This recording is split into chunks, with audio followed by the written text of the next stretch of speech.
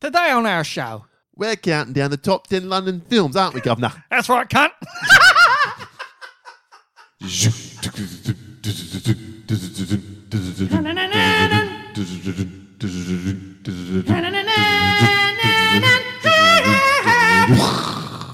Welcome to episode 392 of the Countdown Podcast. My name is Wayne. And my name is Paul. Now, ladies and gentlemen, welcome to the podcast. We count down movies and sometimes television in order of awesomeness, so you don't have to. Now, we don't normally open with the C word. I just want to be...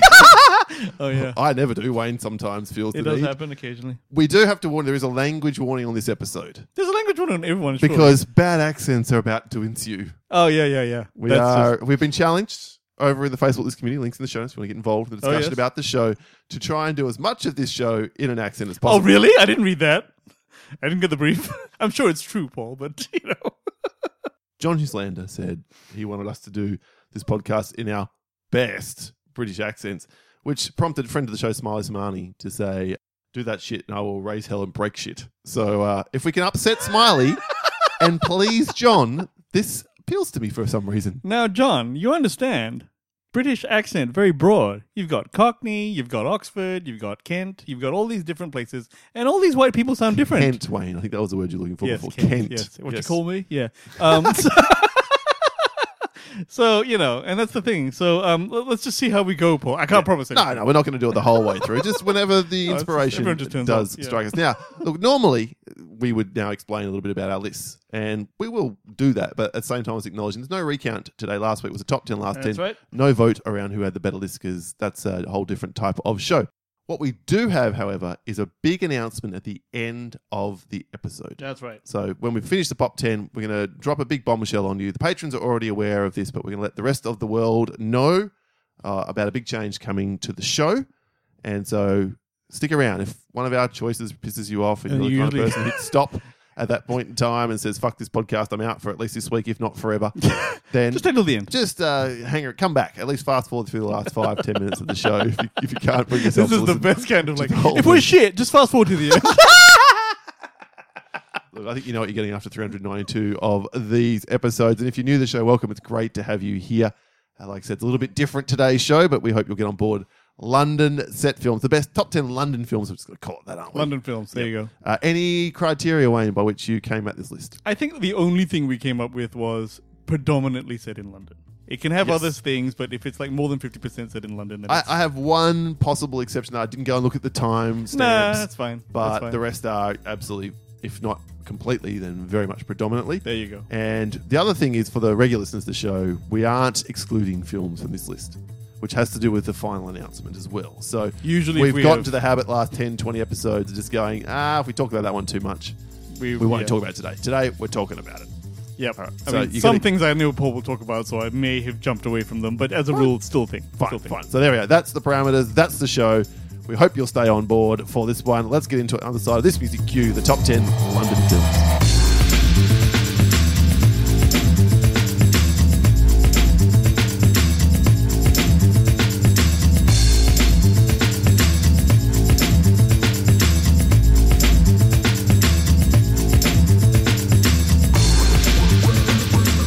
The top 10 London films. Is the subject of this week's countdown. Hip hip hooray and huzzah. Paul's been trying to bring back Huzzah for Huzzah. about 20 years. Yeah. About 20 years. I reckon this might be the day. Yeah, let's see. All right, I'll lead us away this week with my number 10. And I think Dan, when he was on, recently guested on an Yes. episode from the Netflix and Swill podcast, made mention of a quote which you've gone with, Wayne, before, saying you start big with a list. You come in hard with a number 10. Yeah. And then make an Well, impression. slightly bigger than you would imagine. So, yeah, you want to do something. When I say this film, people might be like, what's it doing at number 10? It's so low down the list. Let me explain. My number 10 is Danny Boyle's 28 Days Later. Yeah, I knew this would be on your list. Now, you consider this to be more worthy of a number 10 than this number 10? Or what are you trying to say? I'm saying that this would be way higher on my list if we were just talking about London set films full stop, because they move away from London. Sure. Okay. Halfway-ish through the film. So, All right. the iconic opening of our main character, played by Cillian Murphy, is it Jim? Sure. It is Jim. There you go. Jim wakes up after an accident and London's deserted. He's walking across the bridge and you see some of these most famous London landmarks, like literally cleared and stopped traffic for this point in time to give it this completely otherworldly influence and feeling. Now, this is your boy Jack. Is this Zack Snyder or I think it's Danny Boyle. Danny Boyle. Okay, sorry. Yeah. Danny Boyle in 2002. Technically speaking, people refer to it as a zombie film. Technically, they're not dead. They're infected with a rage virus, so it's not quite that. Same but diff. It's a great film, which through these opening scenes is just haunting, I think is the best way to describe it. To see London in such a completely different light. And I'm not someone who spent eons in London. I think my grand total is somewhere in 10 nights I've spent in London over 2 different trips. 10 nights more than me. And yeah, it's quite the place. It's an amazing city and there's so much to do and so much to see, but to therefore see it in this light where there's no one around and no cars and, you know, the cathedral in the background and whatever. Would you say Amazing. that people of your ilk, i.e. zombie fans. Of my ilk. Yes, like those people. Like, do they on the list of zombie films? Is this right up near the top? Yeah, it is. And I think it's one of the films that brought back zombies into the cultural zeitgeist along with a Brian Keane novel, The Rising. And then a couple of years after this, we got Zack Snyder's Dawn of the Dead remake. That's what I'm thinking of. So I think those 3 things together really cemented zombies as being a thing. And they've gone away a little bit in more recent times. God, I'm sick to death of fucking Look, I don't So you watch don't want to them do a a lot. top 10 zombie film next week Fuck for to the Halloween? no. Fuck no. Oh, damn it. Because Back to the drawing board. It's so shit. Well, you know what? Walking Dead has been going on for 80 Walking years. Dead is so shit. It is shit It now? got so shit. It's been terrible. It's about to finish. It's got its last 12 heard episodes, that I want to before. say. Or 8. No, literally, this is the end. But it's the end with qualifiers. But we're going to do feature films. And these characters are going to spin off into their own shows. Like, get fucked. I won't be watching those shows. So that Fear Your Mother Snatch, whatever it's called, Yes. The Walking Dead, is that still on? Yes, that one's still on. So that's another offshoot. Yep. That dude is so fucking rich. Robert Kirkman, yeah. He's a billionaire. Well, you know man. he's so rich because he just suddenly stopped writing the comics about 3 years ago. He just went, boom, next episode's the last one ever. Bam! But fucking suck it. Don't care. Made all my money. Ah! Oh no! Like Kevin Smith and him interview him all the time, and he always says, "This is the richest man I've ever met, and I will ever meet." And he's just like, it's like amazing for him to make that off zombies. But there you are, my man. But Well this done. one, picking this it one up. was written by, of course, Alex Garland as well. 28 Days Later, one of his first, maybe even his first script, which was made into a film. What else did he do So again? they did The Beach. I can't remember if The Beach came before or after this. And then he did Ex Machina. And yes, then he yes. did Annihilation. And more recently, he did Men, Yeah. which is a joke which doesn't ever stop being funny. Yeah. Unfortunately, that film wasn't that great. Crap, was it? Yeah. Well, you're going to jump the shark at some stage. All right, nice one. 28 days later. Well, in the spirit of making a bang with your number 10, my number 10 is Basic Instinct 2. I'm kidding. It's not- I was so like, that Full can't be defense. true. It didn't compute. It was that No, it foreign. wasn't, because it actually is set in London. It but is set in mine London. is a piece of shit. With the governor himself from The Walking Dead. There's your link. Is Dave, that so? The dude, David. David, whatever his What's name his is. name is? Yeah, okay, wow. All right, well, my number 10 is actually... What a podcast. Why would you just do anything else? my number 10 is a film called About Time. Morrissey. David Morrissey? David Morrissey, there you go. About yes. Time, yes. I knew this would be on the list for sure. Yeah, because here's the thing, everyone. About Time is about time. Time? And it's got Rachel McAdams in it, Donald Gleason, Bill Nighy, and Richard Curtis is the director. And it is about Donald Gleason, who at the age of 21 discovers he can travel in time.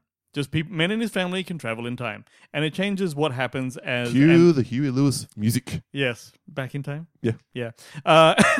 And he can do, and basically changes what happens in his own life. Now, he has his decision to make his world a better place by getting a girlfriend turns out to be not as easy as you might think, because there's little rules like, after a certain time, like once you have a kid, you can no longer go back in time past that phase, because then when you move forward in time, the kid is different. It's a different whole kid. Because it's like, you know what I'm saying? Although if you hated, Different if you jizz, hated your different- kid, Yeah. what a concept. Exactly. But most people don't do that, I'm told.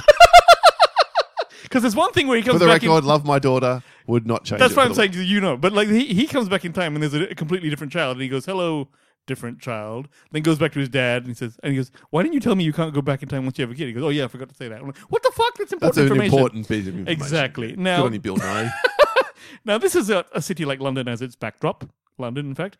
And Top 10 films set in in a places city like London. Exactly. No. There's a great scene where the meet cute in this is where they're actually in a restaurant which is completely black. Like there's no light, nothing. And it's just a dialogue scene. Really, really cool. This makes complete sense Eat to my me. dicks. Now, the thing about it is, this is one of the films where, Paul, have you ever had a film that made you cry, like, into a handkerchief cry? Like, into a tissue, like, that kind of shit, all right?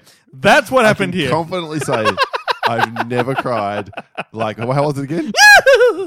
So it's because it's about fathers and sons, and I got all kinds of issues with that. But at the end, the actual moment that they have is so touching. That's the first time I've happy/traumatic/something else cried. Yep. And it was heaving sobs. So this is always going to be that movie for me. Also, Rachel McAdams on purpose made up to look homely. Homely, Paul. She's not homely. In She the looks film. homely as fuck in this film. I'm No. telling you. If you look at the poster, she looks great because she's laughing and everyone's happy when they're laughing and looks good. But in this film, she's got like dumpy, man. She's dumpy. She's made to look dumpy. It's London, man. It's cold. She's wearing lots of clothes. Okay, well, Yeah. sure, extra layers. No, trust me. If you look at her in the film, you're like, oh, you know, you wouldn't. You decide whether or not to hit that. You have to I'd make- rather eat some piss. No, you definitely do that rather than eating piss. But there you are.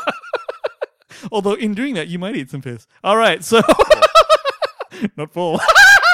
Actually, I haven't made Paul squirm in a while, so good stuff. But don't do that, you're a cunt. That's a sound drop that Paul does, which is the worst sound drop ever because he's a cunt.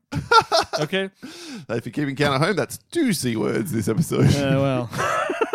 Okay, that's it. My number 10 was About Time. If the snatch fits, says Wayne. Okay.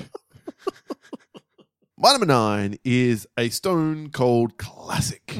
As we want to say, this one goes all the way back to 1981.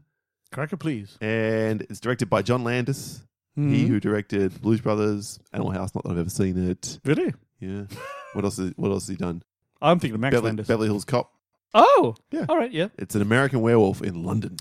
Marvelous Night for a Moon Dance and all that. It is. And that was a whole motif of the film that they deliberately picked all these moon songs to Oh, really? pepper through the soundtrack. I didn't know that. I didn't Yeah. know the Van Morrison Blue one. Moon is in there as well. Now, Paul. Bad Moon Rising, All right. etc., etc. So this one, look, it has, I think, to this day, you'll have people who support The Howling, we'll have people who support American Werewolf in London. One of the greatest transformation sequences in the history of film. I saw this when I was a child, Paul, because my This dad would have rented it on scarred the Betamax. fuck out of you. The fact that the snout comes out of his mouth when he's changing was the scariest shit I ever saw, and I ran out of the room.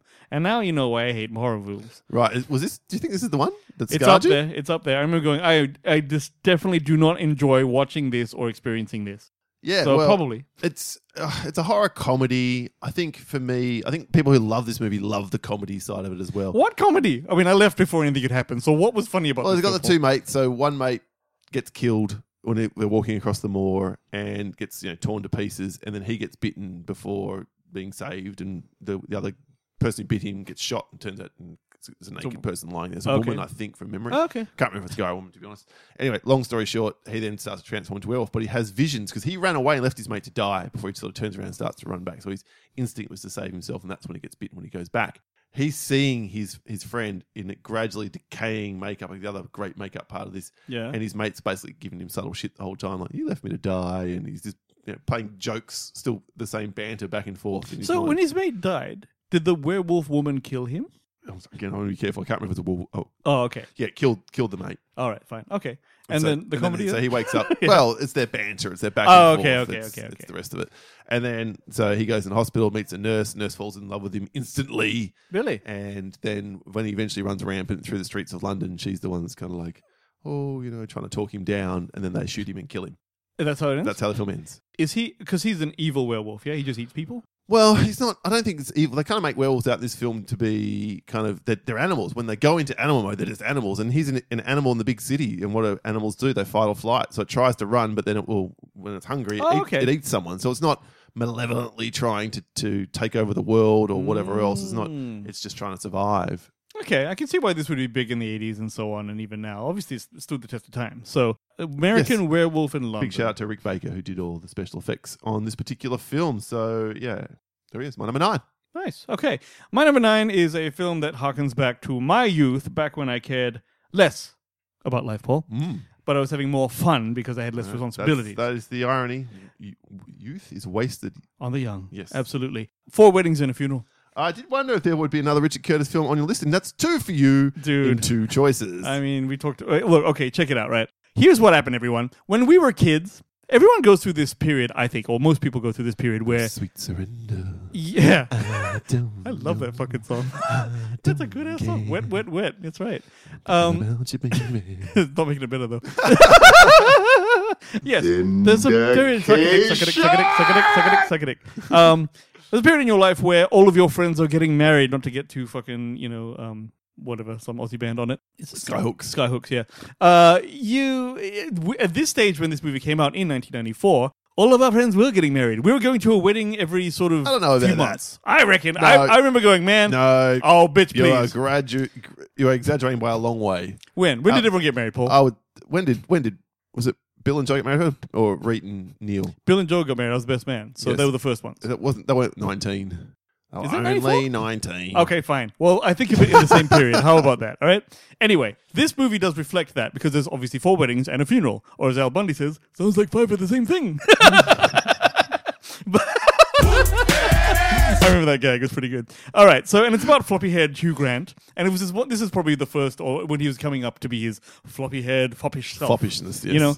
Yeah, it's about him, Andy McDowell, and the whole thing about the film. And now this was a big thing when we were kids, okay? Because Paul was anti-marriage as a child. I was pro-marriage because I didn't know anything about women. Oh, irony. I know, right? And now he's married, and I'm alone. So, Not technically alone. Well, alone, yeah, okay. But so and the thing about the Hugh Grant character is he doesn't actually ever want to get married, and almost does on a couple of occasions, 1 or 2 occasions, and in the end he just kind of comes to the conclusion. He says, Andy McDowell, will you be with me if you promise to never, never, never get married? And she says, yes. They even have a kid in the open closing credits.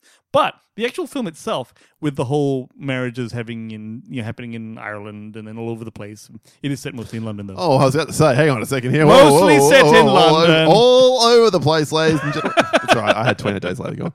And it just reminds me of that time and the actual when we did go to actual weddings in South Paul, that flurry of activity and me remembering how familiar people become, and you become friends with the bride's parents and you become friends with whoever comes in, and it was a whole thing. And it was the first time I remember just going, well, it's very fond to think of that. I think you're talking about sort of 2000, 2002 era. You've conflated the two, but still. I have conflated the two, what you're saying. But I remember them both. I went to 12, or was it 14? Can't remember. Actually, no. I think it was 15 weddings in 1 year. There you go. 1 year. And 2 of those occasions, 2 weddings were on the same day. So we had to flute between 2 weddings. What? Mm-hmm. Were they far away? Different friendship groups, obviously, but yeah. Dude, that's fucking tiring, bro. Circa 2002, I want to say. This is the thing about weddings, right? Like, it's a great day, but it is tiring, especially if you're like in the wedding Get party. married. Right? Yeah. Well, at that stage, you're just sort of letting it happen, aren't you? But I do enjoy the spectacle. The best person to be at a wedding is friend table number 1, because you haven't got any responsibilities, but you're close enough to the bride and groom or groom or whatever that you can get rowdy and pissed off. You can yell out comments. Well, I don't do that, but like some people do. But like you're going to have a either. great time because you get to drink up with your friends, right? But at no time is someone pointing at you to do a speech or do True. In fact, I actually, think groomsmen, when you're not first in line, when you're not sorry. best man, it's pretty good too. Yeah, groomsman might get a route, doesn't have to do a speech, doesn't have to. Well, I'm about to be a groomsman in 4 weeks. I ain't getting a route. Really? No. Actually, I know the wedding, and no, you're not. So. Because I'm married. Sure, yes, of course. Actually, it'll be nice to go to a wedding again after all these years, because God knows people. Well, the last one was mine, I think. Yeah, so Paul's wedding is the last one, which is what, a year-ish? A year and a half ago. Year and a half? Yep. All right, great wedding. I was his best man. Yes. Fantastic. You better say it's a bloody good wedding. It was a great wedding. I still got like those little fucking like pictures of him just lying out there. But like, save for that wedding, it's been what? Yeah. A decade? I'm sure that's well, yeah. I was obviously very late to the piece to get married. Yeah, but like it was nice. It was a good, fun thing, and people get fucked up, and it's all good. And so, it's a relatively rare event these days, that's for sure. Whereas at the peak period of 25, 26, 27, people were still wide-eyed, and they're like, "This will be forever." And like, no, it won't. So it's like, some of them are forever. Our friends are still together. We were married early on. Yeah, okay, So, but yeah. there. Okay, So, all right. there. Sorry, 4 weddings and a funeral. 4 weddings and a fucking funeral, and a speech. No, and I'm moving on then to my number 8, which is a film we've done on the show. I liked it. I liked it more the first time I watched it. Didn't enjoy it quite as much on a rewatch. It was White Lands at my number 8, but I still did greatly enjoy it. It is a different side of London. It comes sort of more from the sort of youth gangy vibe. It's Attack the Block. Ah, yes. Joe Cornish's directorial debut and John Boyega's appearance for the first time ever as a character. This made him, Or as an actor. Yeah, this one put him on the radar, and eventually he lines obviously up a pretty good gig through the Star Wars trilogy afterwards. So, yeah, just a really good, fun South London bunch of teens, doesn't sound like fun, who are basically near-do-wells and criminals who eventually go up against an alien invasion, which happens in South London. I remember this being a good film for all of the things that it did. I remember going, I can't throw in with these bloody louts because they were criminals and they weren't actually good guys to start with. No. And now it's like, okay, well, the alien's trying to kill him. So I'm like, good, die. Well, but then... well, we've got Jodie Whittaker, I should say, who is the sort of pseudo-protagonist of the film. She gets mugged by them early in the film and gets all That's shit why I didn't stolen. like it. Yeah. No, you're not meant to like them, but that's probably the best part of this movie is through the course of the film, they start to stand up for the very people that they've been robbing and mugging and whatever in this South London kind of housing estate, fighting back against the aliens. And to my surprise, a couple of the kids die. Oh, that's right. In the film. That's what makes it good for Paul. It helps that they're playing for keeps. We're not just these aliens, which have a really cool design where they're kind of like black fur balls. But when they open their mouth, they're these glowing, blue, dripping teeth. Neon. Yeah. So some great decisions they made in this movie. None more so than the design of the aliens, and because they were kind of menacing with some very cool shots from Joe Cornish in his first film. Oh, is this Joe Cornish? Yeah. Huh. Actually, because I imagine it wasn't a huge budget, so making aliens that look like that is probably a bit cheaper. Short, it's to the point. It's like 90 minutes in, out, does what it needs to do in an entertaining fashion. Attack the Block is my number 8 nice one. film set in London. Well, my number 8, I have a bit of a bone to pick, Paul, with everyone. All right, then let's see what this All right, goes. bastard, what's going on then? Fucking hell. Talk a bit like this in the back of your nostrils, huh? Paul pointed to his eyes there. It was weird. Okay, everyone. It's goddamn Sherlock Holmes. Okay? Yeah. So what? Again, I knew this would be on your list. I've seen some people talking shit about this, Directed man. by Richard Curtis? No, Guy Ritchie. And I want to say that's the only film on this list, but it's not of his. No, okay. There's no way this is your last Guy Ritchie film. No way, right? But Sherlock Holmes this and Game of Shadows is both the fucking tits, people. It's fantastic. I don't know why everyone has a problem with this. You got like, okay, so it's set in London, yes. But set in London and back in the day. Hans Zimmer's score, so now I've got some music to either open or close the show with, so yay. No, we're doing motherfucking, what was that shitty song that you sang before? Wet, Wet, Wet. Yeah! Apparently how your mother snatches when Wayne's around. Okay, not bad. All right, so yes, Sherlock Holmes. The thing that's cool about this film, yes, Robert Downey Jr., yes, Jude Law, yes, it's Sherlock Holmes and Watson, and it is one of my favorite films. I've seen it many times. Film at all. Hey, ask you. But why it was cool was all the Guy Ritchie-ness of it. Rachel McAdams again. Yes, looking far less homely. In this film, and why it was cool, apart from the whole him inventing the Robert Downey Jr. talking about the first, grab him, do this, punch him, that's cool. And then it cool all element. Excellent element. Which, and I've heard that they're doing a third one, Paul. I've heard Guy Ritchie's not attached. I mean, I'm looking forward to the idea, but like, I don't. Your enthusiasm is tempered. Well, it's not going to be because number 2 was almost as good as number 1. Probably almost better. Almost. I don't know, man. I love this shit. I've watched both these films once. I really? barely remember them. I've watched them so many times. So it was I so thought cool. they were both 3-star-ish.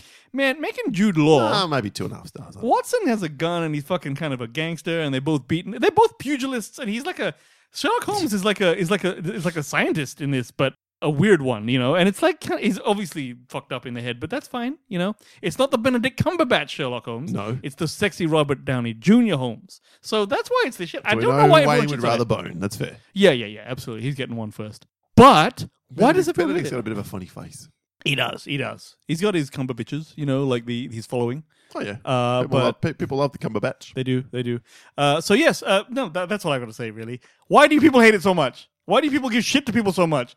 Understand, it's a great goddamn film. No, there were some people who absolutely picked this in their top 3 in the feedback. But they which got we'll hear. finger banged by fucking David Powell. And I know what that motherfucker's problem is. Fine, don't vote for me. Oh, fine. A fate worse than a fate worse than death. That's pretty bad. Okay, that was my number 8. All right, over to my number 7 then. This is one that's going to be on list, Wayne. I guess we'll see how high. This is an Edgar Wright film, which I wasn't as hot on as you were because I think it's the inferior Edgar Wright film, but it's one that takes place exclusively in London in 2 different timelines. I'm talking Last Night in Soho from last year. Low. Yep.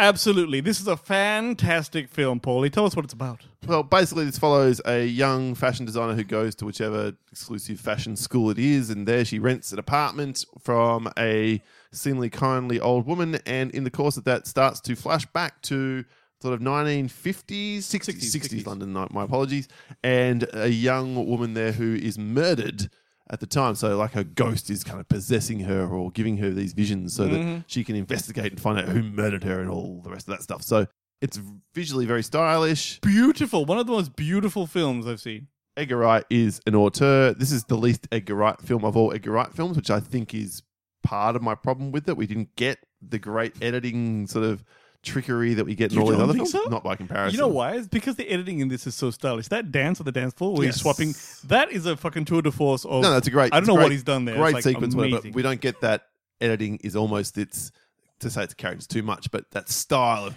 The element, yeah. Zoom in back. We don't get any of that stuff, that comedic editing, which all of his other films pretty Yeah, much this are is known his, for. this is his like, his, I don't know, adult thing. But like, This it's is like... Edgar his- Wright as an adult. No, it's his like it's his A Simple Plan. I think it's like it's his like more adult film. But I was blown away by the whole thing, even though there's horror elements in it. Yeah, it And skirts with being a horror. Skirts with that. Psychological thriller / horror / I fantasy. sort of, yeah. And I was very smitten with Thomasin McKenzie, who I found out was a Kiwi, and also And whoa, and you're still okay with her? yeah. Don't worry, Sam. It's good. Shout out to our one New Zealand listener, One New Zealand who is no longer a listener. But get this, Paul. She dropped out of a movie to do this film, and that movie was Top Gun Maverick.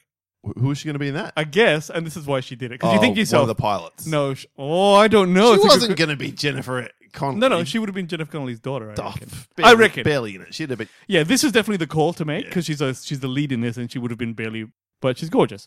And I have some intel about this. The shots of the deserted, empty central London that flash on screen, they were real. They were real because they were done during COVID, and all the streets were empty. Just but like they didn't have to clear it because everyone just wasn't there. Because of the shots. Okay, yep. Yes, George Miller saw an early cut of this film, was so impressed by Anya Taylor-Joy that he cast her for Furiosa. So filming right now. Stephen King had the opportunity to see it at an early advance screening. He was so impressed that he said, he tweeted, I hardly ever rewatch films. There's so many good things out there, but this one is special. And so it's very, very cool. I love it. Fair enough. I know you love this one a lot, and I think it was on your top 10 last year. Yeah, and it's totally on my list as well. And yeah, well, guess we'll see how high it goes. Over to you then for your number 7. Alrighty. My number 7 is Kingsman: The Secret Service. Oh, it's on your list. Excellent. Everyone, The Kingsman: The Secret Service, which is a killer film, is about a spy organization that recruits a promising street kid into the agency's training program while a global threat emerges from a twisted tech genius with an unexplainable lisp.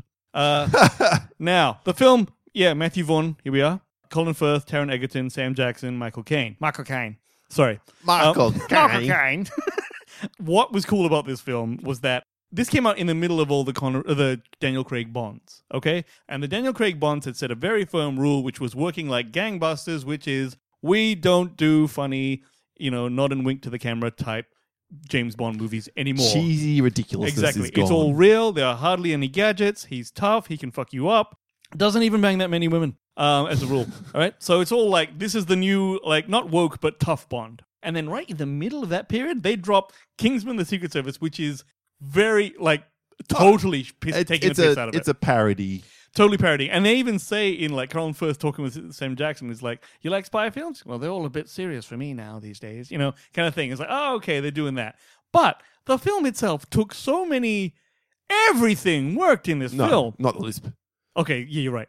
The lisp, I remember looking at Sam Jackson going, why are you doing that, Sam? I think our very first ever episode of this show was reviewing this and doing the top 10 spy films.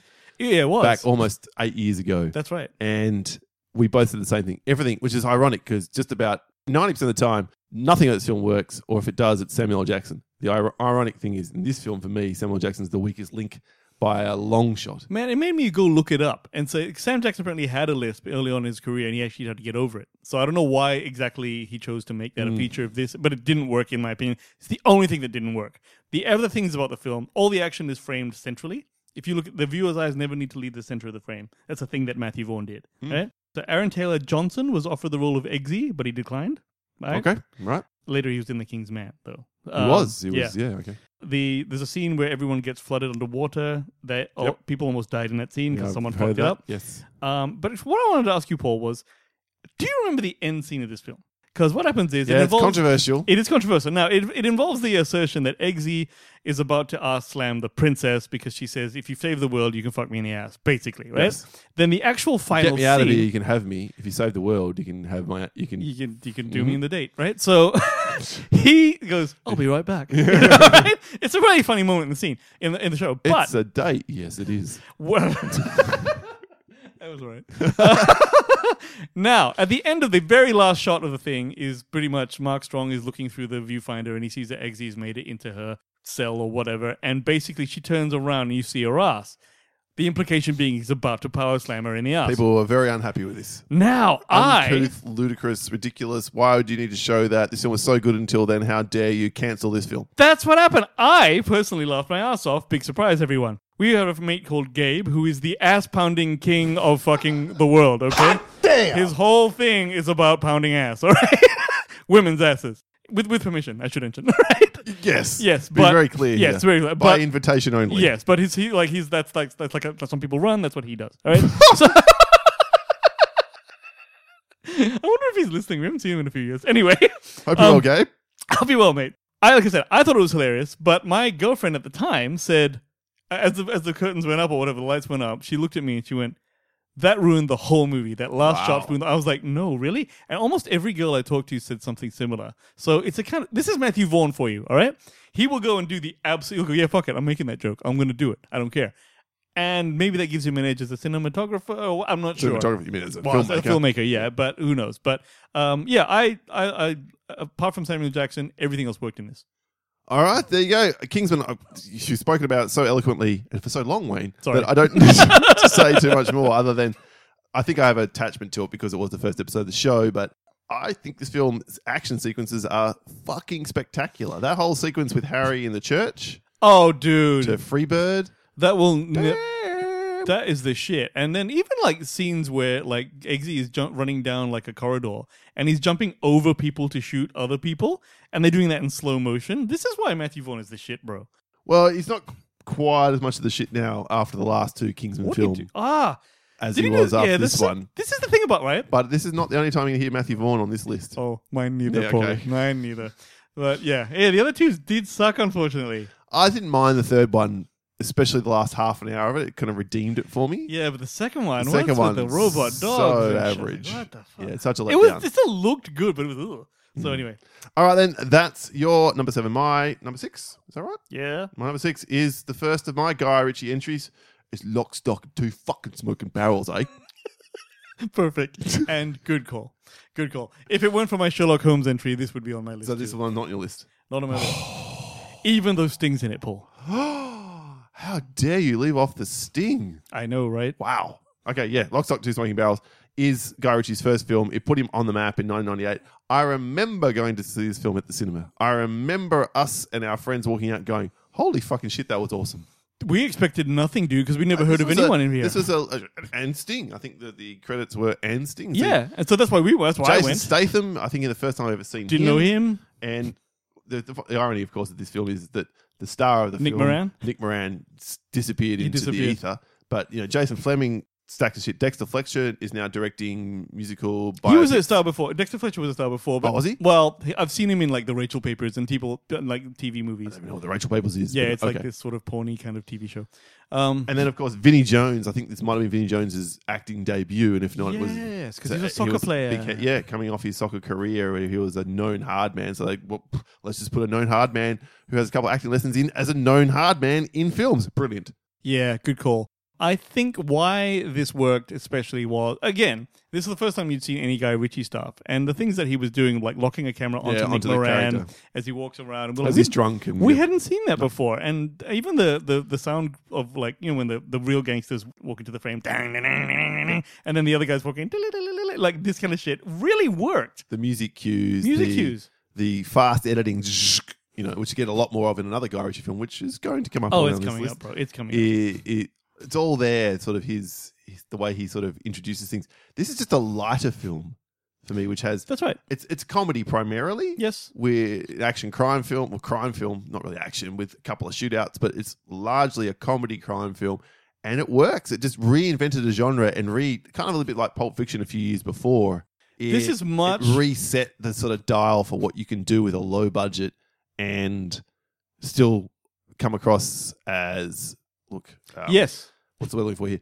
Competent and impressive. And I don't know how old Guy Ritchie was in 1998, but I think he's only 5 or 6 years older than we are. So he made this as like a mid-20s dude. This is that guy. This is that guy who's got a vision and can make it work, and he's clearly a born filmmaker. And then he goes on to make like every 3 movies is a piece of shit, all right, for some reason, but that's his want. Well, it's higher than that because you still stand behind King Arthur as a good film. That film fucking blows. It's what it is. It's fine by comparison. What we then have is that piece of shit Jason Statham one he did called Wrath of Man. Piece of shit. No, I disagree. I'd rather watch Wrath of Man anytime. I would King literally Arthur. wipe my anus with that film, and no one would notice. So yes, you know what? I hear that Sting is only in it because Trudy Styler, his wife, was on the production crew or something. Makes sense. Yeah, but that's bottle rocket syndrome. You have all these people who are unknown, and then you put James Caan in. Yeah, well, that's life. I know, it's a great idea. Put a star in. You know someone, you get by in life on who you know, not just what you know. And Sting was awesome, by the way, in that. Did a good job. Yeah. As his dad. Yeah. All right, then. So that's my number 6, Lock, Stock, and 2 Smoking Barrels. Nice one. My number 6 is a story that I've always liked, and it's an odd movie that was directed by an American guy, but it's a very British-looking show. It's called About a Boy. Oh, wow. Okay. Yeah. This is on my honorable mentions. Oh, Did not really? think it would make your list at all. I Had didn't no think idea. you'd even see it. Yeah, I watched this on a plane and was really moved by It's it. really moving, right? Now, so this is Hugh Grant, everyone. He's a cynical, immature young man. Youngish man, 38-something maybe. He's a slacker who's lived comfortably off the royalties of a song written by his deceased father.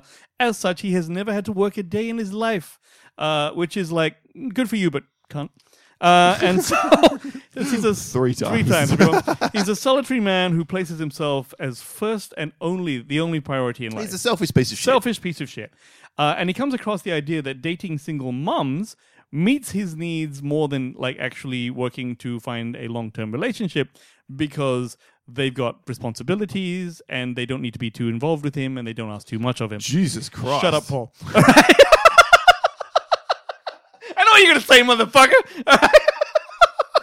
Suddenly, where this appears fuck off. on Wayne's list You makes can all fuck the off. sense in the world. I've been thinking. Shut up. Anyway, he meets Marcus, which is played by a young Nicholas Holt, who's a lovely boy who lives and takes care of his depressed single mother, Toni Collette. And basically, the young boy, his name's Marcus, he infiltrates Will's life, much to his chagrin, but they slowly sort of form a bond, and he starts to actually show him things. Now, this is the only foppish Hugh Grant movie where he's not really foppish at all. He's actually a bit of he's got an edge on him. He's funny. He's in the transition from foppish Hugh Grant to old dude who's now looks a bit funny Hugh Grant. Yeah, but you understand that, like, because of the way he is and the way he plays it, right? Because he's like sort of a richish bachelor guy or whatever. He buggers around and he doesn't do anything, but you believe it, and it's based on a Nick Hornby book. Thank you. I was about to say. Yeah. So now this is why, and then that itself makes it like a cool ass film, and the way that it ends is actually it's great all the way through, and you could tell Nicholas Holt is this really charismatic young kid who turned out to be an older charismatic actor. Now, funnily enough, 2002, so 2002. long ago. I know, right? And get this. This was going to be played. His role was going to be played by Brad Pitt, but Brad Pitt said correctly that I'm so attractive I wouldn't have to try and just date single mothers by faking that I'm a divorced father, and it's just implausible. But also, The guys who made this film, they made American Pie. the American Pie, the guy Chris Weisman wrote Rogue One. Yeah. So they've got all this and apparently some And people a bunch of Twilight films. We won't hold that against them. I know, but someone said to him, like, how could an American make such a British movie? Apparently he studied in Cambridge, Oxford or something, so he's quite well, dirt in there.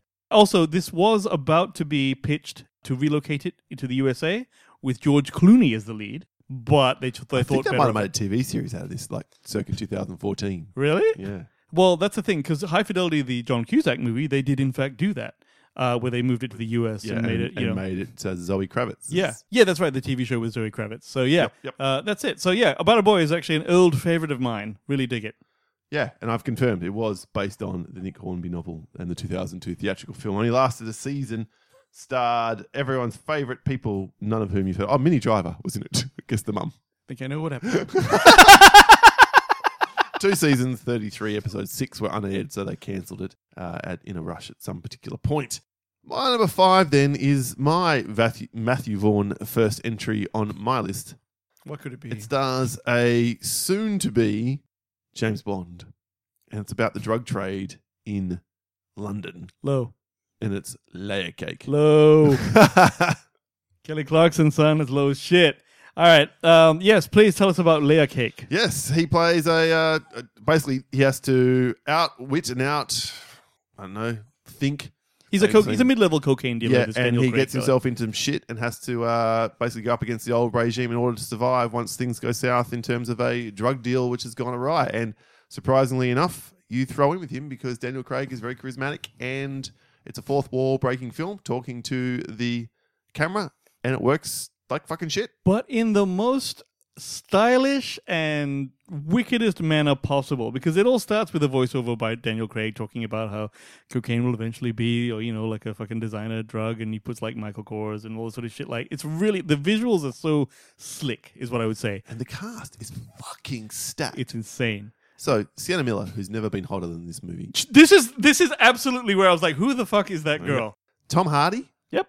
Cole Meany. Mm-hmm. Sally Hawkins, who would go on to win the Academy Award for...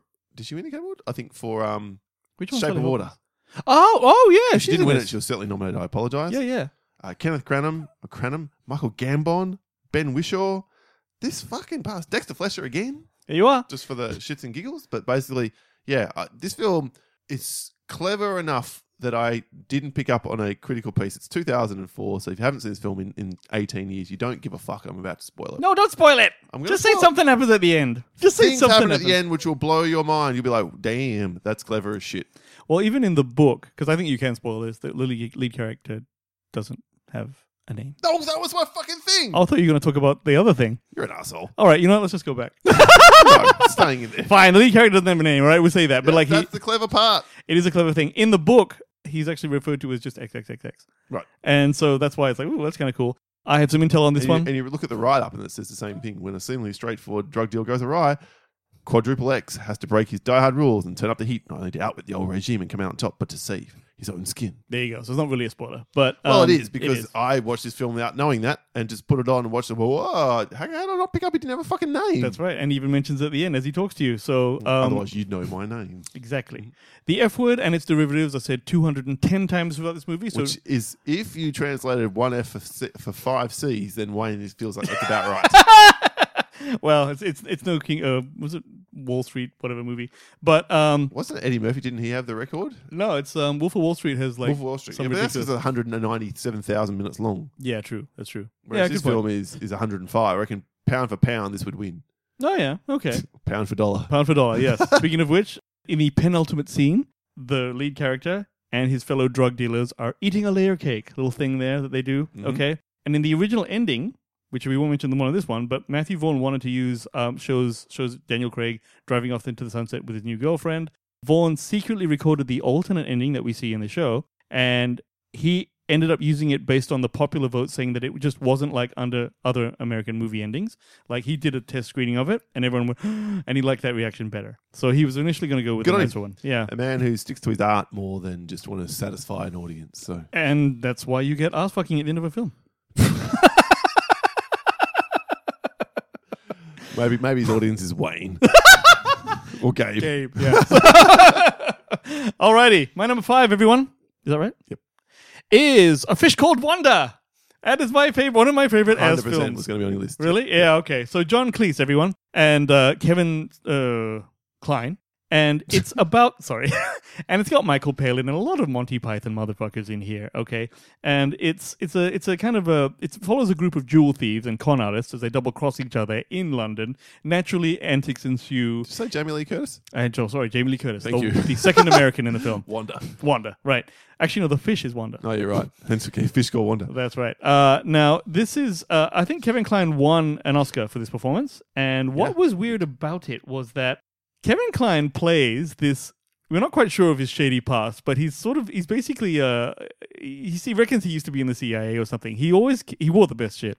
He had these long There we jackets, go. wicked Number caps, 5 on Wayne's list. and he always had this like gun with the silencer on it. And he was like his what is it called? What is it called when you're masochist? Is it masochist? If you're basically you're quite happy to hurt and kill people. Sadist. Masochist is when you're happy to do it on yourself, isn't that right? When you're happy to be hurt, upon you, derive okay. pleasure from pain. Got it. No. So his sadistic thing somehow got everyone's attention. They were like, it's really funny that he's such a sadist, which is weird, okay? 80s.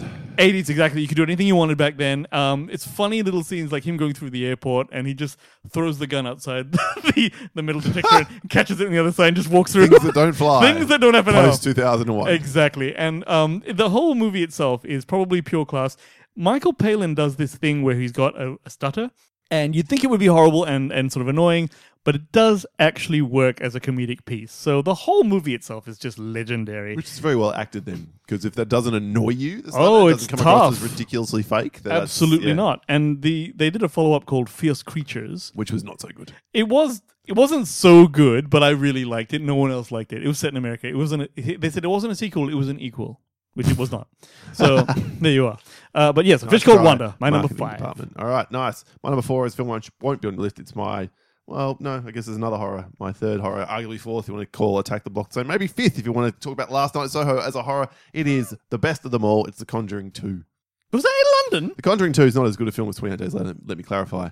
But, yes, it was set in Enfield in London. Now, remind me, because I saw both of these bastards at your... This is the one where they fly over to the UK and they're dealing with the Crooked Man. And That's right. Is this there's the one with the the- nun painting? the nun paper. That's it happens in America, to be fair. Oh, okay. Before they fly over, but This is that film. in their house. But once they're there in Enfield, and they do that great sort of shadow sequence of the interview Yep. where he's channeling the Crooked Man or Yeah. the entity in the house.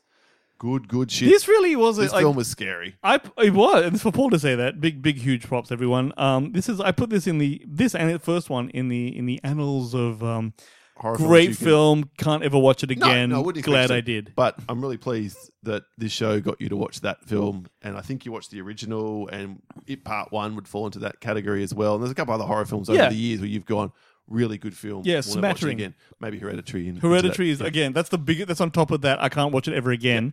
But I'm glad I now know that it exists. But That this kind of one, I give a shout out to, I think it was David Powell who reminded me this one was set in London. So shout out to him, sir, for that. And yeah, I had to. It's not as iconic London as some of the other scenes. Doesn't have lots of big shots, which is why you don't remember it was set in London. Yeah. But it's very much is, and it's a great film. So hence, it makes my list. Fair enough.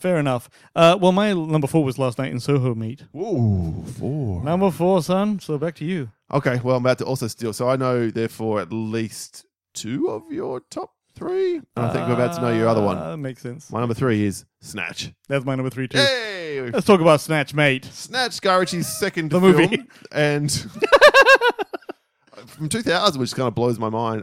This is my favorite Guy Ritchie movie. Because it's the best Guy Ritchie movie, Paul. It's hard to argue, right? Well, here's the thing, right? When you watch Snatch, first of all, it's about this, Jason Statham is a boxing promoter in London, and his whole business is basically doing boxing fights and doing that sort of shit. It is about the London sort of gangster underworld. It has the whole pikey element and putting Brad Pitt in there, casting him as a pikey, and he's doing that unintelligible speech, and there's even, subtitles on the DVD release or whatever. Dag! Yeah, exactly. Madag! Yeah, Madag! Exactly. What the fuck are you saying? All that shit. Dag! Do you understand one fucking word he's saying? So and I didn't know what a gypsy was or what a pikey was because we don't live there. No, we don't. But the whole thing of Brad Pitt doing that, and I remember Guy Ritchie saying that, he only had some small amount of days on set because it was amazing they got him in the first place, made the whole thing, man. Brad Pitt being in this film, being as un-Brad Pitty as possible, is just insane. It is. But I think you're talking around what makes this film great, and that is it's the same film. It's the same style of film. It's got the same style of filmmaking. It's got the same basic premise of bunch of characters colliding over a bunch of coincidences and happenstances and whatever else. But it expands it from being just British and localized to London because that's all he could do at night. Only 2 years later, he gets in the likes of, as you say, Brad Pitt, Benicio del Toro, Dennis Farina, and puts puts them on basically the same other cast. And what's his name from Fear the Walking Dead? Sorry, Lenny James is my introduction to him as an actor as well. Oh yeah, Alan Ford as Bricktop. I don't know Alan Ford, but he was amazing. Terrifying, this movie. Oh god, he was bloody like just I'll put you in the fucking ground. yeah, just chilling. You're like, yeah, I believe that he would fuck you up. You absolutely. Give us so a believable. fighting shoulder, yeah. Fucking put you there, and the pigs will finish you off. Yeah, like a shithead through curry. It was like, but like a pisshead through curry. But the thing that like you said, I remember the editing so fondly. Now we get that that Desert Eagle. That's one bit, right? But even at the very beginning, the way this thing opens, it opens kind of boring because you see these monitors, you see these guys walking into a jewelry store, like a Hasidic jewelry store, and then Zorba the Greek playing, and then that and he jump cut zooms and loses frames, and all these things happen, guns get pulled up, and I'm like, what is just happened? Stylish. It is like pure like style, pure like just talent, really, for him to actually conceive of that scene and then do it. And then I remember like watching this with my sister one time, and as the movie ended with a cut with the back of the plane, the passport stamps, blah blah blah, and then it just ends, and my sister just turns to me, and she's young, she's like 13, 14 at the time. She goes, "That is such a good movie." And I'm like, yeah, that was actually insanely good. You cannot deny it. So yes, this is most definitely his best film. He's done great ones since. Great ones since. Yeah, Sherlock Holmes, for example. Nothing in the league of Snatch.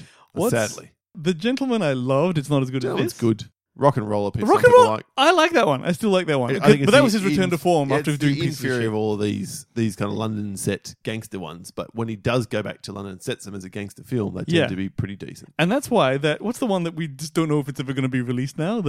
Fortune. Yeah, Operation Fortune. Some shit. Rue de Guerre. Whatever, right? Yeah. That's off the cards now, mate. I reckon that's another bag of dicks because he's just gone. Stunning, though, that it would go from April release to just nowhere. No one knows. Yet they release stuff like See How They Run. You know what I'm saying? So it's like, what the fuck? Check out our review of that coming up in a few days. If that didn't give it all away. You know, I'll say one thing about Guy Ritchie, right? So he goes and does these Disney shows like Aladdin and this and that. And he just makes so much money for the studio that it's like, if you let me make this one. I'm not sure Guy Ritchie made money for Aladdin. I think Aladdin made money for Aladdin. I think anyone would have directed that film, it would have been a hit. This is the thing, though. For the guy who directs Snatch to actually go and do Aladdin... he's got some range. He's got range as a motherfucker, man. So I think that's also his downfall, and that's why he does shit like fucking Wrath of Man. But there you are. Don't get your hatred for that film. It's such a piece of shit. It's the worst. It's just fine. All right. My number 2, here's where I had The Kingsman, The Secret Service. Very high. Fair enough. My number 2 is The Prestige, everyone. Of course. That's got to be the one, right? Okay, good. Paul didn't quite get that one. It's on my honorable mentions. You'll be happy. Yes, there you are. Okay, The Prestige is a science... That was literally one I left off going, there's no need. Exactly. There's no need. Just like me and what I assume will be your number 1. You're correct. Okay. Science fantasy psychological thriller. It's got Hugh Jackman. It's got... Huge Jackman. And, of course, Batman in it. And... It follows like Robert Angier and Alfred Borden. They're rival stage magicians in London at the end of the 19th century. They're obsessed with creating the best illusion, and they engage in this competitive rivalry, which has some very tragic, horrible results. Is Rachel McAdams in this one? Can't remember. No, it's Piper Perabo. Also very cute. Also quite cute, yes. Now, we're going to get to the best movies of all time. But this might be up there. I'm not sure. I'm not sure if it's in there or not. Wait. Yeah. Okay. Big call here on episode 392 of the show. Yeah. Is it 392 or 393? 92. It's 92. Shit. This is in your top 10 films of all. Is this better than Christopher Nolan? I don't know yet. Is it better than every other Christopher Nolan film? Every other one. I don't know, Paul. All right. I don't know. It's probably not the best Christopher Nolan film. But it might... Yeah. That's not the question. Is it the best movies or is it their favorite movies? Well, it's definitely my favorite over the best. How's that? So, shut up, cunt lips. 4. So... What? No. Now, interestingly enough, folks, Sam Mendes wanted to do this film as his follow-up to American Beauty. Oh, wow. And another offer came from Newmarket Films on behalf of Christopher Nolan, and basically they gave him the gig. And look, because it turned out like this, good call, okay? This movie has layers and layers of it, like that go deeper and deeper. For example, the 4 lead characters, their initials spell Abra, like abracadabra, right? Just shit like that he throws in there. Who the fuck worked that out? And what is it? Alfred Borden, Robert Angier. They're the first. I'm just saying, like, it's Christopher Nolan put shit like this everywhere, and that's why it became more than it was. But the idea, David Bowie's in this. He's playing Tesla, and it's the coolest fucking role ever, man. And the idea that they're putting Tesla in this and making it, it's like almost science fantasy now, because like that's how he makes. Okay, that's the shit. Anyway, I don't love it that much. That's for sure. Crazy.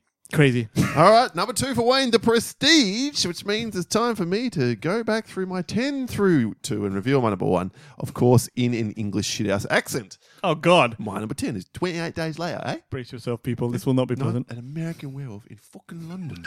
So you're actually going around the Yeah, boroughs. Well done. Number 8. I don't know how to say attack the block in English. Go Oxford. Go posh. I don't know how to do you posh. see, that's very hard. How It's do very you hard. posh? I guess you just talk through your nose. I say cat, eh? Attack the block. Yeah, okay, let's not do that.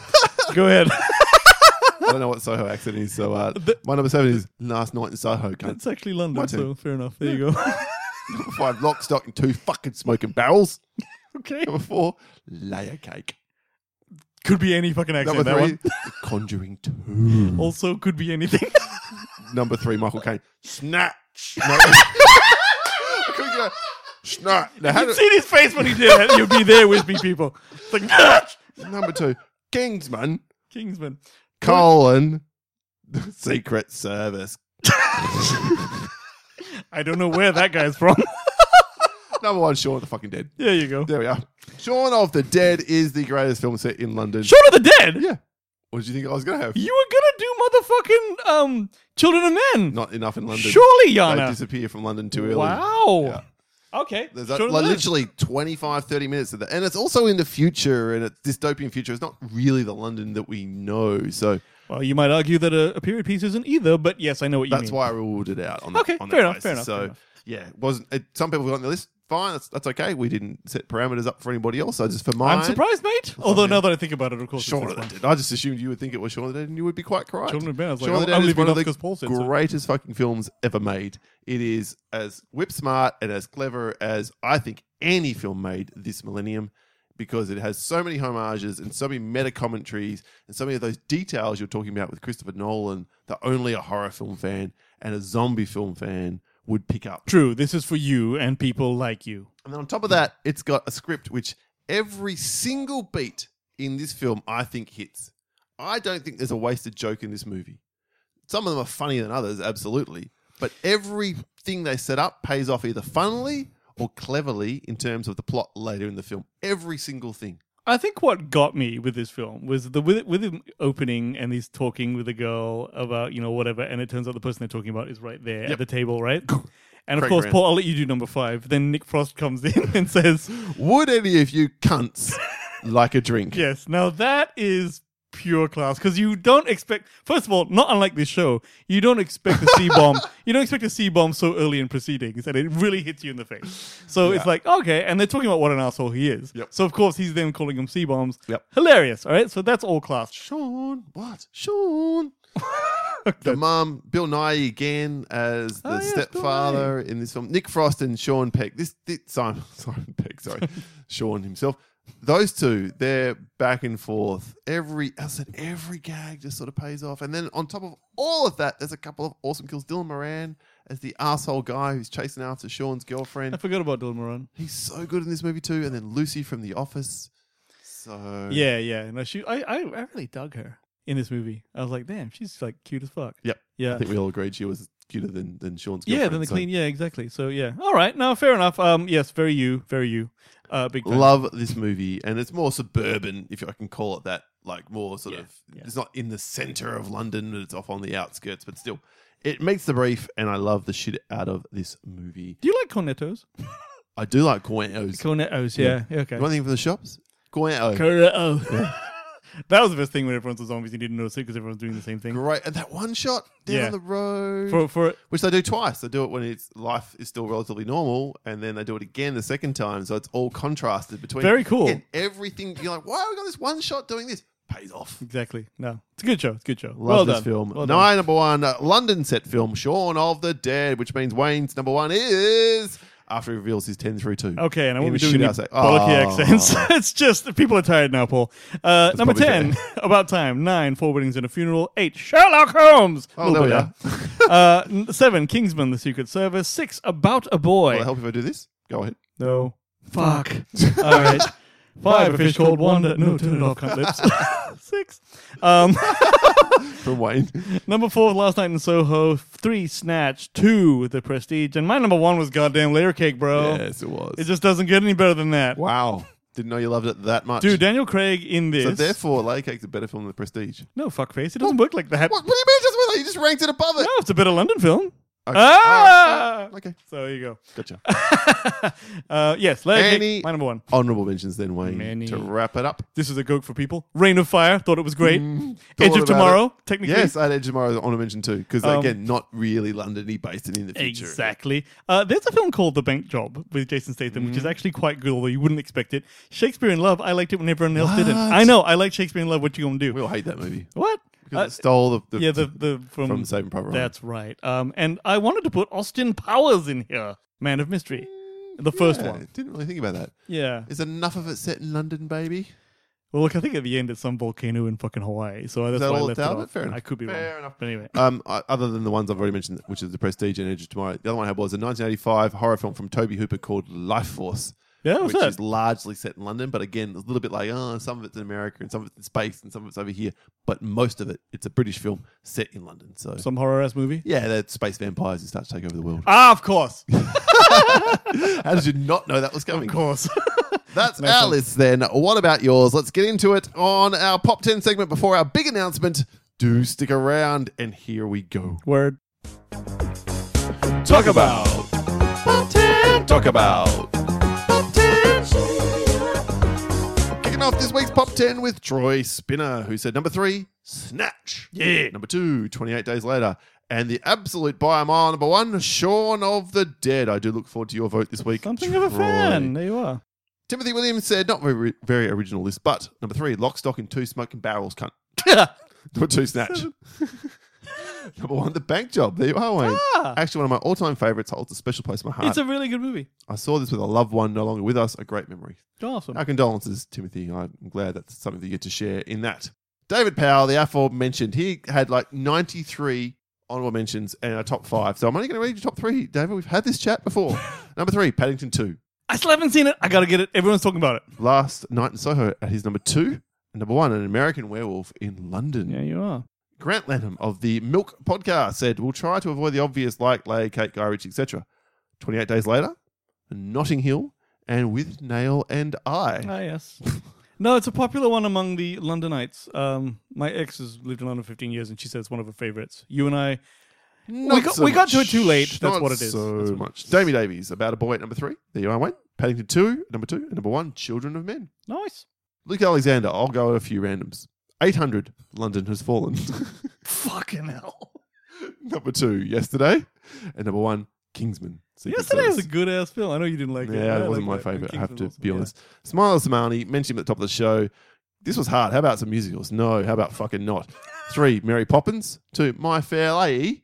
And number 1, Quadrophenia, which I'd never even fucking heard of. Yeah. Aidan Parker, picking some I haven't seen listed yet. Number 1, The Gentleman. Number 2, Last Night in Soho. And fuck it, I'll say it. Number 3, Sherlock Holmes. What up, dog? Is great. Everyone else is too afraid to admit it. That's right. Word to Big Bird. Nice one, my friend. Thought you'd like that one. Joey DiCarlo from the So Is It podcast. Great show. Do check them out. So number 3, An American Werewolf in London. Number 2, 28 Days Later. Number 1, Attack the Block. David Lowe said number 3, Skyfall. Yeah. I just don't think enough of the film was set A in lot, London. more than 50 because even like the train scene, that's all London. There's some of it's in London, but there's a lot of it around the world. It ends in and Scotland. Then it ends in Scotland. So Yeah. that's why it didn't make my list. Otherwise, absolutely in the running. Totally. Number 2, The Elephant Man. Yep, great pick. And number 1, Notting Hill. Don't judge. Ah. The one foppish Hugh Grant, Richard Curtis film you don't have on your list. Yeah. That one, what was good though? It was good. Last couple then to wrap it up. Let's hear from some of the ladies of the group. Laurie Miller at number 3, 28 Days Later. Cheating little, they move out of London early in the film, but those opening scenes with empty streets are incredible. Couldn't have said it any better myself, Laurie. Number 2, Skyfall. Number 3, Shaun of the Dead. Nice. And then to wrap it up this week, Kia Crow. Number 3, Snatch. Yes. Number 2, Sherlock Holmes. Boom! Boom! Number 1, Skyfall. Man, I'm a fan of hers. There we go. Thank you so much to everyone who got back to us. I'm sorry I couldn't get through it all. A lot of feedback on this week's topic, as you can imagine when we're talking about films set in London. Dead in London. All right, Wayne, then. So before we tell you how to get back in touch with us and do all those things, it's time for a chat. Right. It's time for an announcement. We've been doing this show for Nigh on 7 and a piece years. 7.5, coming up on 8 in March. 8 years in March would be that marker. Which has brought us to the top 1% of podcasts in the planet. It's a very long 1%. Let me be really, really clear. Stop doing that, Paul. It's the top 1%. According to Listen Notes, yes, we up until recently, at least, I haven't checked in the last few weeks, were ranked in the top 1% of podcasts in terms of busyness and downloads and whatever in the world. It's been great. It's been a hell of a ride. But it's time for a change. Yes. I think is where we're coming at this from. We don't want you to be bored, and we don't want us to be bored. Yes. Because talking movies for 8 years almost, you can get that way. Occasionally TV. And occasionally TV. So, please, Paul, tell us. So, the countdown, movie and TV reviews is no more. Will be no more as of episode 401. Episode 400 in the current format will be the final of the way that movie we're and doing. TV reviews. We're not ending. However, we're not ending. So if there was anyone out there thinking, oh my God, that's an hour I have to find back in my week. Yeah. It's okay. We've got you covered still. Exactly. It'll still just be the Countdown Podcast. Yes, it's just going to be the countdown : the pod. Oh, No, fuck Wayne off. won't let me have the countdown : in there. So it's just going to be called the Countdown Podcast. And we are broadening the Subject matter. to anything we want to count down. That's right.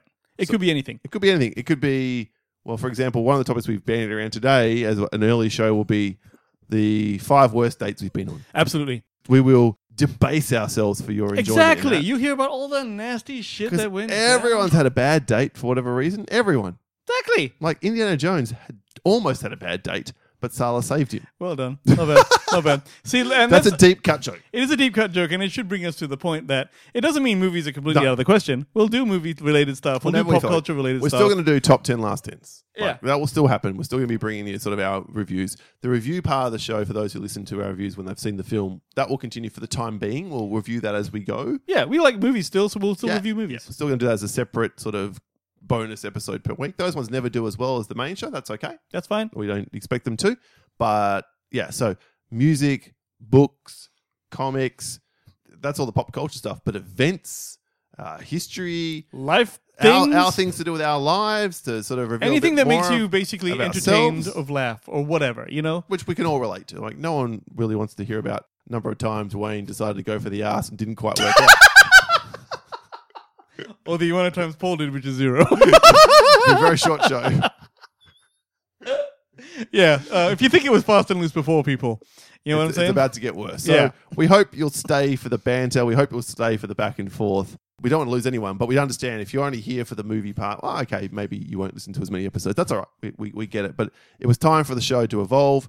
Maybe this will be a short-lived experiment and then the show will come to an end. But it could just keep continuing the way it was because after Then it would definitely 392 episodes, we were running out of things to talk about that we weren't talking about already. Yeah, and then for like loyal listeners who've been with us since the beginning, it's like they Or must- even they the must last be 200 bored. episodes. Like, Yeah. whoa, how many times can Paul talk about Shaun of the Dead? Exactly. How many times can Wayne talk about The Prestige? That's why we left him in there today because, well, the number of times is shrinking. You may never hear about them again. We may not, depending on the topics that We'll we be do. fine with that. So there. So there's going to be some doozies between now and episode 400. Some big topics, some very broad ones to kind of go out, if we can put it this way, on a high. So Totes. stick around for that action. And look, we're always happy to hear your feedback. I think the course is now set. I know not everyone will be happy with this, and we understand that maybe it's a little bit disappointing to some, but we hope you understand that after this length of time, for the show to continue, for us to It has to evolve a bit. it's got to do a little bit of that action. It's I make this joke somewhere along the line, not that far long ago, but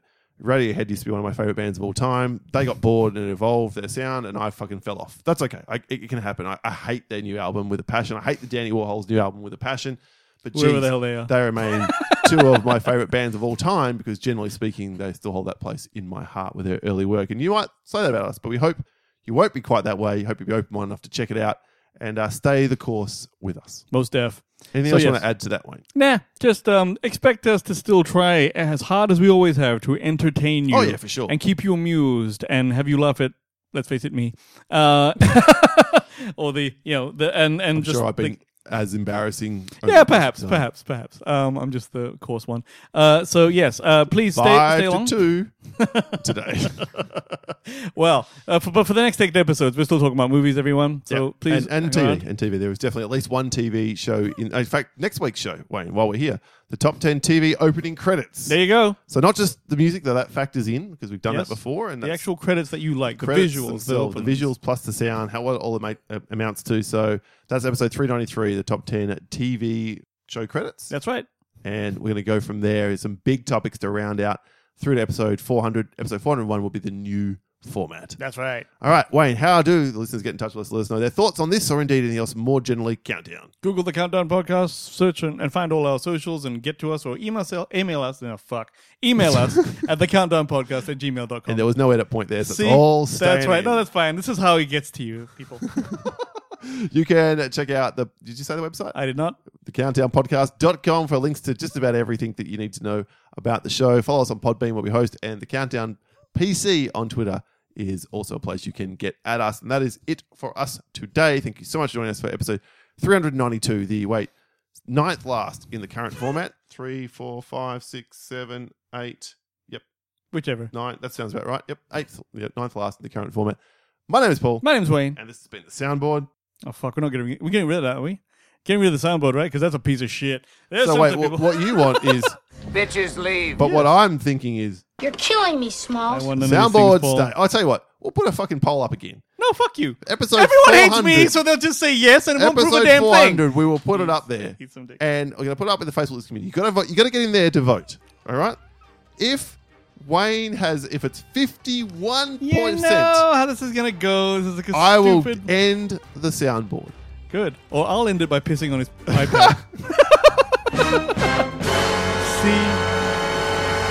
If you love the soundboard and how Wayne gets so pissed off at it, then vote yes. No, and the just the soundboard soundboard. will stay. Fuck it. There we are. That's it for us. We'll catch you next time. See ya. See ya.